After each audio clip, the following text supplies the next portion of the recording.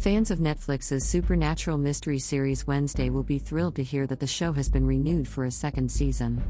The show, which centers around the Addams family's morbid teenage daughter Wednesday, played by Jenna Ortega, has been a hit with viewers and has dominated Nielsen's weekly ranking of original series for the past 3 cycles.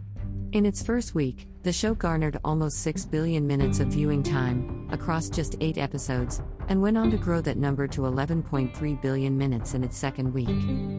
Season 1 followed Wednesday as she tried to come to terms with her emerging psychic abilities and worked to stop a monstrous killing spree while also trying to solve a 25-year-old mystery involving her parents. The finale of the season revealed that Tyler, a Hyde, had been manipulated by Ms. Thornhill, played by Christina Ricci, into committing the local slayings as part of an elaborate revenge plot. Co-creator Miles Miller has previously stated that he would like to explore more of the dynamic within the Addams family in a potential second season. "We felt like we just touched the surface with those characters and the actors are so amazing in those roles," he said.